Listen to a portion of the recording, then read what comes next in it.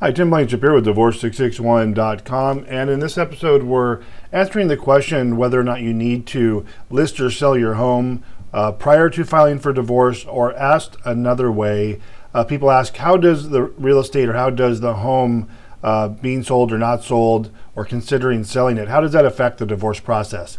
And my answer is, it really doesn't affect it at all. In fact, you can sell your house before the divorce, during, after. It's really your call. When we prepare your final judgment, whatever the status is of your home, meaning if it's been sold or it's in escrow or it will be listed soon, we simply state that on the judgment. So it doesn't matter where you're at in the home sale process. It just depends on wherever you are at. We will indicate that that is the case on the judgment. So that's all you have to worry about. The home is not going to be an issue when going through a divorce in California.